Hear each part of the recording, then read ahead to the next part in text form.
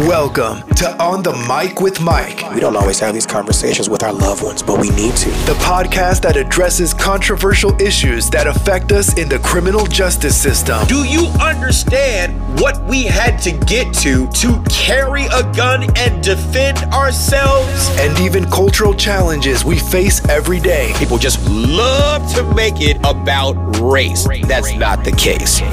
What causes you to be in a relationship that may lead to a potential domestic issue down the line? Resolve your unconscious bias and grow from an independent perspective based on facts and data. Why not use statistics in your analysis? And now your host. Do I seem like I'm on something or am I just losing it? Instructor Mike.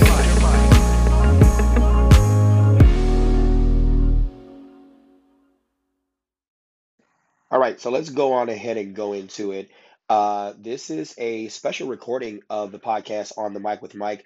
I am your host, Instructor Mike. I'm just going to go on ahead and dive right into it. Here we go.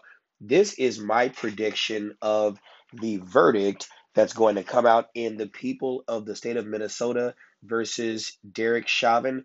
I predict that he will be convicted of all three counts: murder in the second degree, murder in the third degree, and second degree manslaughter. Here's the reason why. Yes, if you had a chance to watch the case, you had a chance to watch the case. That's fine. But let's take our eyes off of the case and let's look at the threats that have been issued to the lawyers, the threats that have been issued to a non-sequestered jury. Jury sequestration is to keep the jury away from any and all outside contacts so that their only focus will be on the facts and circumstances presented to them by the litigants and the witnesses in the trial.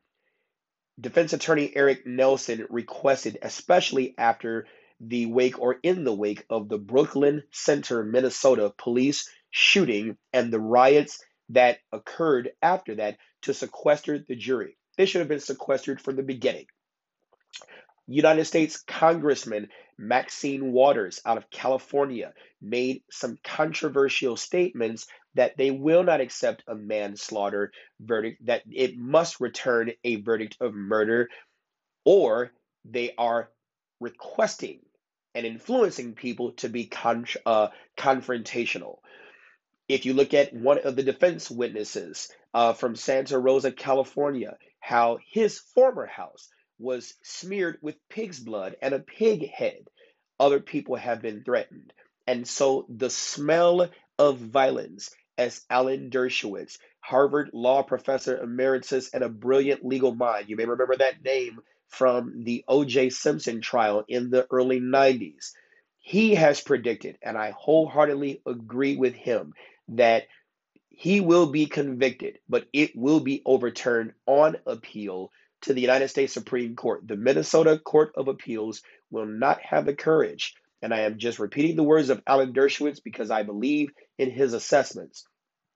They will not have the courage to overturn it on the legal issues. But if you look at the cases during the civil rights era of the Ku Klux Klan and how they were influential in talking to the attorneys, in threatening the jury members, when it was Ku Klux Klan members attacking Black folks during the civil rights era, and how the Ku Klux Klan was very instrumental in reaching the jury to sway the verdicts of the Ku Klux Klan members who were on trial for the violations of the civil rights and the other illegal activities up to and including murder that they were being tried for, and how it was to the case where they were found not guilty. That same tactic was used by United States Representative, House of Representatives, Representative Maxine Waters. And so this is the proverbial calling the kettle black. You know, when you don't pay attention to history and how history repeats itself.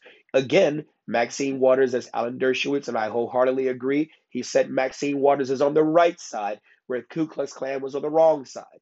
But when you don't study history and you act under the influence of emotion, it is very possible for our emotion-filled actions to be the grounds upon which a person is found not guilty, or not necessarily not guilty, but the case being overturned on appeal and perhaps reversed and remanded for a new trial. There have been plenty of cases where instructions to the jury have caused a reversal in conviction. There have been plenty of situations where catastrophic errors of justice, the errors were so catastrophic that it likely influenced the verdict.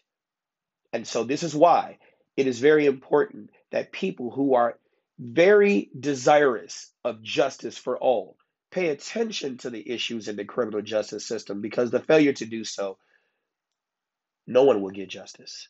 This is Instructor Mike, and you've been trained. More for the verdict after this.